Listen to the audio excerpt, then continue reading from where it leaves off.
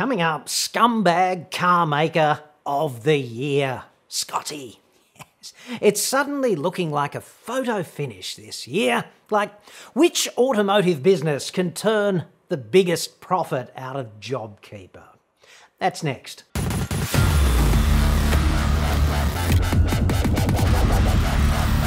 I'm John Cadogan from AutoExpert.com.au, and I get new cars cheap for buyers here in Australia.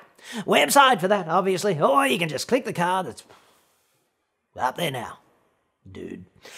No comment whatsoever on individuals is made or implied in this report, unless I name them specifically, of course. My critical comments relate solely to the corporations mentioned and their conduct. These comments are also my honest personal opinion, nor am I alleging that the companies mentioned here are engaged in criminal or illegal conduct. No sirree Bob. They're just shitheads, worthy, in my view, of wide-ranging community opprobrium. Mercedes-Benz, the hallowed three-pronged suppository first. Here in Shitsville, the suppository managed to hoover up almost $5 million in JobKeeper corporate welfare payments between April and September last year. But COVID, frankly, was not a major hurdle for the suppository, not at all. Three-Prong managed to make $62.7 million in profit last year here in Australia, the lucky country. And yet, the company has no plans to give the JobKeeper funds back. That's pretty fucked up, even for them, I'd suggest. Perhaps even a new benchmark. Despite the impacts of the global pandemic on the world economy, the group delivered a strong result. Direct quote from the suppository's financial statements there, reported in the ABC. JobKeeper, of course, was a Shitsvillian government pandemic stimulus package designed to help businesses affected by COVID cover the costs of wages so that more people could retain their jobs during the crisis. It was not there to help investors line their pockets. To qualify for JobKeeper, businesses like the suppository, with more than $1 billion in turnover, had to estimate that their turnover would fall by 50% or more. It's unclear, to the point of being Looney Tunes unclear, some would say weapons-grade bullshit unclear, exactly how the suppository arrived at the determination that it qualified for JobKeeper support by virtue of projected turnover reduction. And they certainly have not been forthcoming with the details on how they qualified, at least not that I can find. It's also unclear exactly who in the government swallowed this Himalaya of horse shit. Probably Jay Fry. We'll get to him in a sec. In fact, the suppository sold 38,684 vehicles in Australia in 2019. Then in 2020, during the height of COVID, its sales were 36,233 vehicles. That's hardly a turnover collapse worthy of governmental intervention with a barrow full of taxpayer cash. Frankly, I'm just not seeing a 50% drop in turnover or more. Dudes, not even close. The official suppository sales data reveals a drop of just 6%, which in the context of COVID impacts is pretty much old Three-Prong getting off scot-free. It's nowhere near the 50% required to qualify for taxpayer-funded JobKeeper corporate welfare. An unkind person might form the view that this is just an example of a bunch of assholes looking at a windfall and bullshitting through their teeth to get it and hoping nobody notices.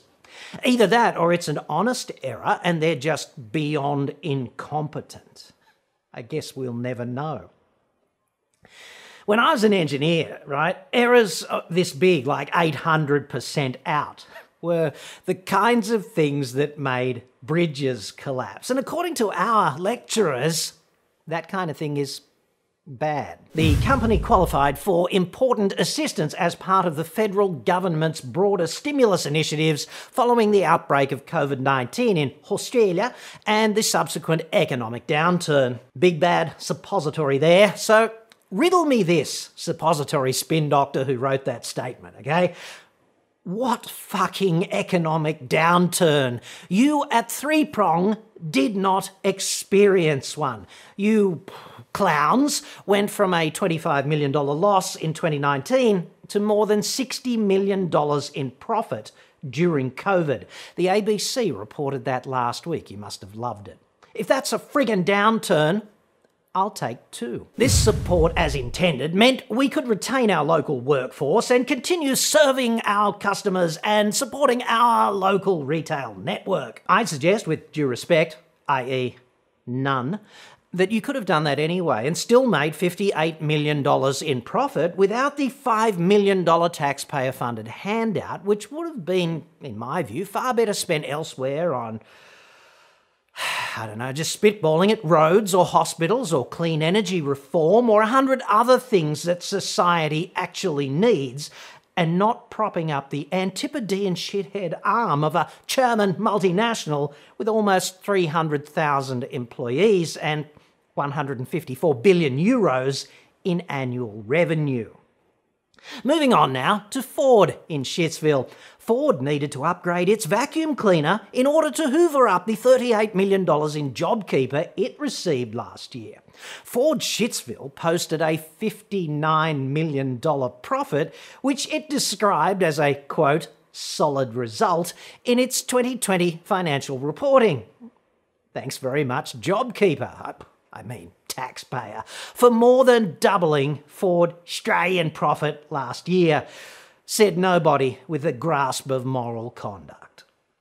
But even those blue oval mother lovers can turn a $59 million profit into a justification for hanging on to the free cash from the Australian taxpayer. Ford Australia's focus in 2020 was, and continues to be, keeping its large team of engineers, designers and auto specialists in jobs, and JobKeeper payments helped the company to achieve that goal during the tough months of 2020.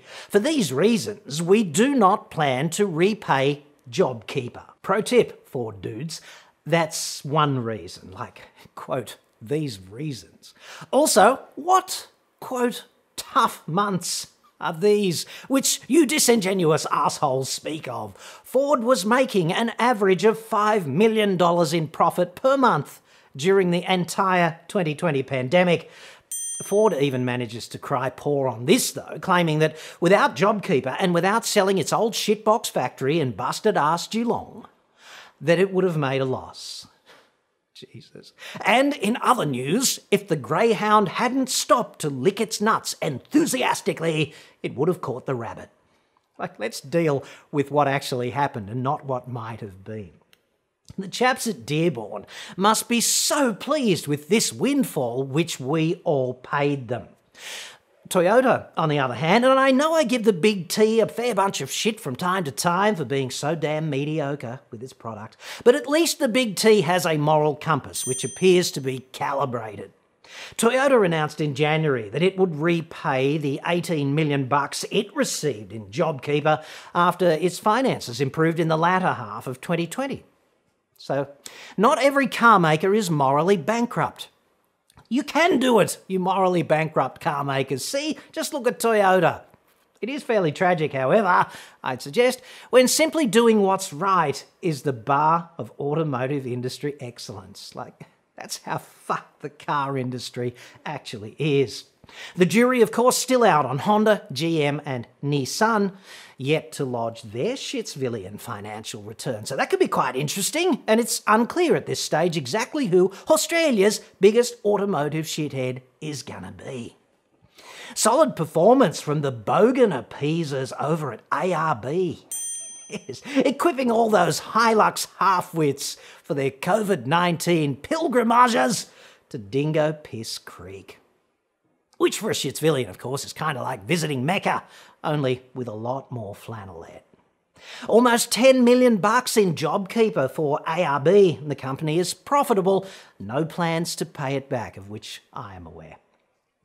But my favourite story here so far is Eagers Automotive. You freaking legends. The car dealership Death Star conglomerate, which you've probably never heard of. The last 2 years have seen back-to-back records for our shareholders. Sales revenue is currently $3 billion per annum. Yippee-ki-yay, mother lover, and grab your ankles, taxpayer. Stand aside, even though technically you can't stand with your hands kind of down there. Make way for vital back-to-back records for our shareholders. Like, this won't hurt a bit, dude. And thank you very much for your $133 million in taxpayer-funded JobKeeper profit contribution. Eagers Automotive made $156 million in profit last year, according to the ABC. $133 million of that was taxpayer-funded corporate welfare from JobKeeper. Well done. This is what moral bankruptcy looks like. I'm going to make 3 points on this, okay? And the first one is really simple. It's about right and wrong. Pretty simple concepts. Like, I know we need laws, okay, but what we really need is widespread community commitment to doing what's right and opposing what's wrong. And we need that much more than we need laws. To illustrate this point, just as a hypothetical, okay, any of us could easily make our list of the top 100 people that the world would be better off without. No problem, okay? But I'm not going to go out and murder them and make the world a better place. I'm just not. And I'm not abstaining from this conduct because it would be illegal or ineffective, nor because I'd probably get caught and then I'd have to wear some undignified friggin' jumpsuit for the rest of my life and be domiciled in some cell with a chap with whom I would probably prefer to share less intimacy. I'm abstaining from this conduct simply because it would be wrong. And it amazes me that there's one standard for moral conduct for each of us as individuals and quite another for corporations. Like, the two standards could not be more different. If you're a corporation like the Suppository or Ford or Eagers or even the Dingo Piss Creek Embassy at ARB or any other corporation profiting from JobKeeper, the fact that you can just get away with it is seen as ample justification for behaving like a morally bankrupt arsehole. Perversely, these same companies are very keen indeed to promote their virtue in other domains, such as environmentally or in relation to diversity or inclusiveness, for example. Anywhere it will help them sell their shit, basically. Take the Suppository, okay, Daimler, which has dozens of posts on its website promoting its culture of diversity, respect, inclusiveness, endless pages on sustainability and the environment and how closely committed they are to that. They have a formal internal whistleblower protection system in place. They even have a specific board member, Renata Jungo Brunga, in charge of integrity and social responsibility, which sounds like quite a big job. When it comes to money, okay, bending over a few taxpayers in some third world shithole below the equator, #Australia. It's like Idi Amin, Kim Jong-il, Stalin, Pol Pot and Genghis Khan all sitting around the table playing a game of who's the biggest arsehole. And in my view, that's something that really has to change. Point number 2 now. Reform on this is going to be extremely hard in my view because the media is generally disinclined to oxygenate these kinds of stories. Props to Pat McGrath at ABC Investigations for breaking this one that we're discussing today. Do not expect any real enthusiasm on this from Uncle Rupee or Costello's Cockheads at 9 or 7 West Media because these major media organisations are all kneeling on the floor in the time-honoured position, waiting to lap up the pleasurable streams of advertising revenue from organisations such as these. In a media environment like ours, okay, getting away with being a corporate arsehole is kind of easy. You just have to compensate the outlets that pump you up. with advertising cash, and it's just dead easy to splash that around to the mates in the media, right? And that's one of the really filthy aspects of corporate culture here in Australia, controlling what is said publicly about them. Point number 3 simply concerns the comprehensive lack of regulatory checks and balances on this. Like, we saw this with local manufacturing of cars in Australia and how well that ended up for the taxpayer, and I'd suggest we're seeing it again now. So I want you to think about exactly how hard it is for you to earn your income, how many hours you need to devote to this process, how thankless it seems from time to time, and how inevitably, as part of this process, you pay your taxes. And then, what is that money meant to be used for? Like, what is appropriate and what is not? Do you really want it being sent back to Dearborn or Stuttgart as dividends for fat cat shareholders overseas? Like, in what universe is that morally appropriate? And this is what happens when you leave self-entitled, incompetent shitheads in charge of the shop, okay? Australia's 30th Prime Minister, Scummo, is pretty enthusiastic Pentecostal. And as far as I can see, this is the only thing he is any good at. And that's allowed, right? According to him, the big guy upstairs has approved him for the top job. Otherwise, he would not be there, right? This has been a fairly common thought process at the top over the centuries. If history is any guide, Pentecostalism, of course, insofar as I can tell, was entirely invented, made up in the early 20th century. It appears to hinge on the future being determined by a quote-unquote real battle between Jesus and Satan, which is kind of like Batman versus the Joker. To a devout Pentecostalodian, this is not an abstract concept at all, or a metaphor. Like, it's happening, and you have to believe. Even most other Christians think this is a bit strange, okay? Like, as I see it, the devil is really just there as a way to scare the kiddies into doing the right thing with their vegetables after puberty or something. Things of that nature. At least that's how he seems to roll in most churches, the devil. For more on this, visit my other website, of course, JesusVersusSatanExpert.com. Unless, of course, Albors has taken that one too. Perhaps this whole Batman versus Satan thing determining the future is why accountability for worldly malfeasance, such as multi-million-dollar JobKeeper misappropriation, appears to matter so little on the prime ministerial agenda. If Batman wins, ultimately, I guess it's all good, right? All you have to do, apparently, for this to work out for the best for you is to believe in things for which there is absolutely no evidence, at least not that I can see. And of course, Scummo has some terrific support from the feral treasure, Jay Fry. Jay Fry is a tennis-playing lawyer with a master's in international relations and public administration, but no real job in the resume, at least not that I can find.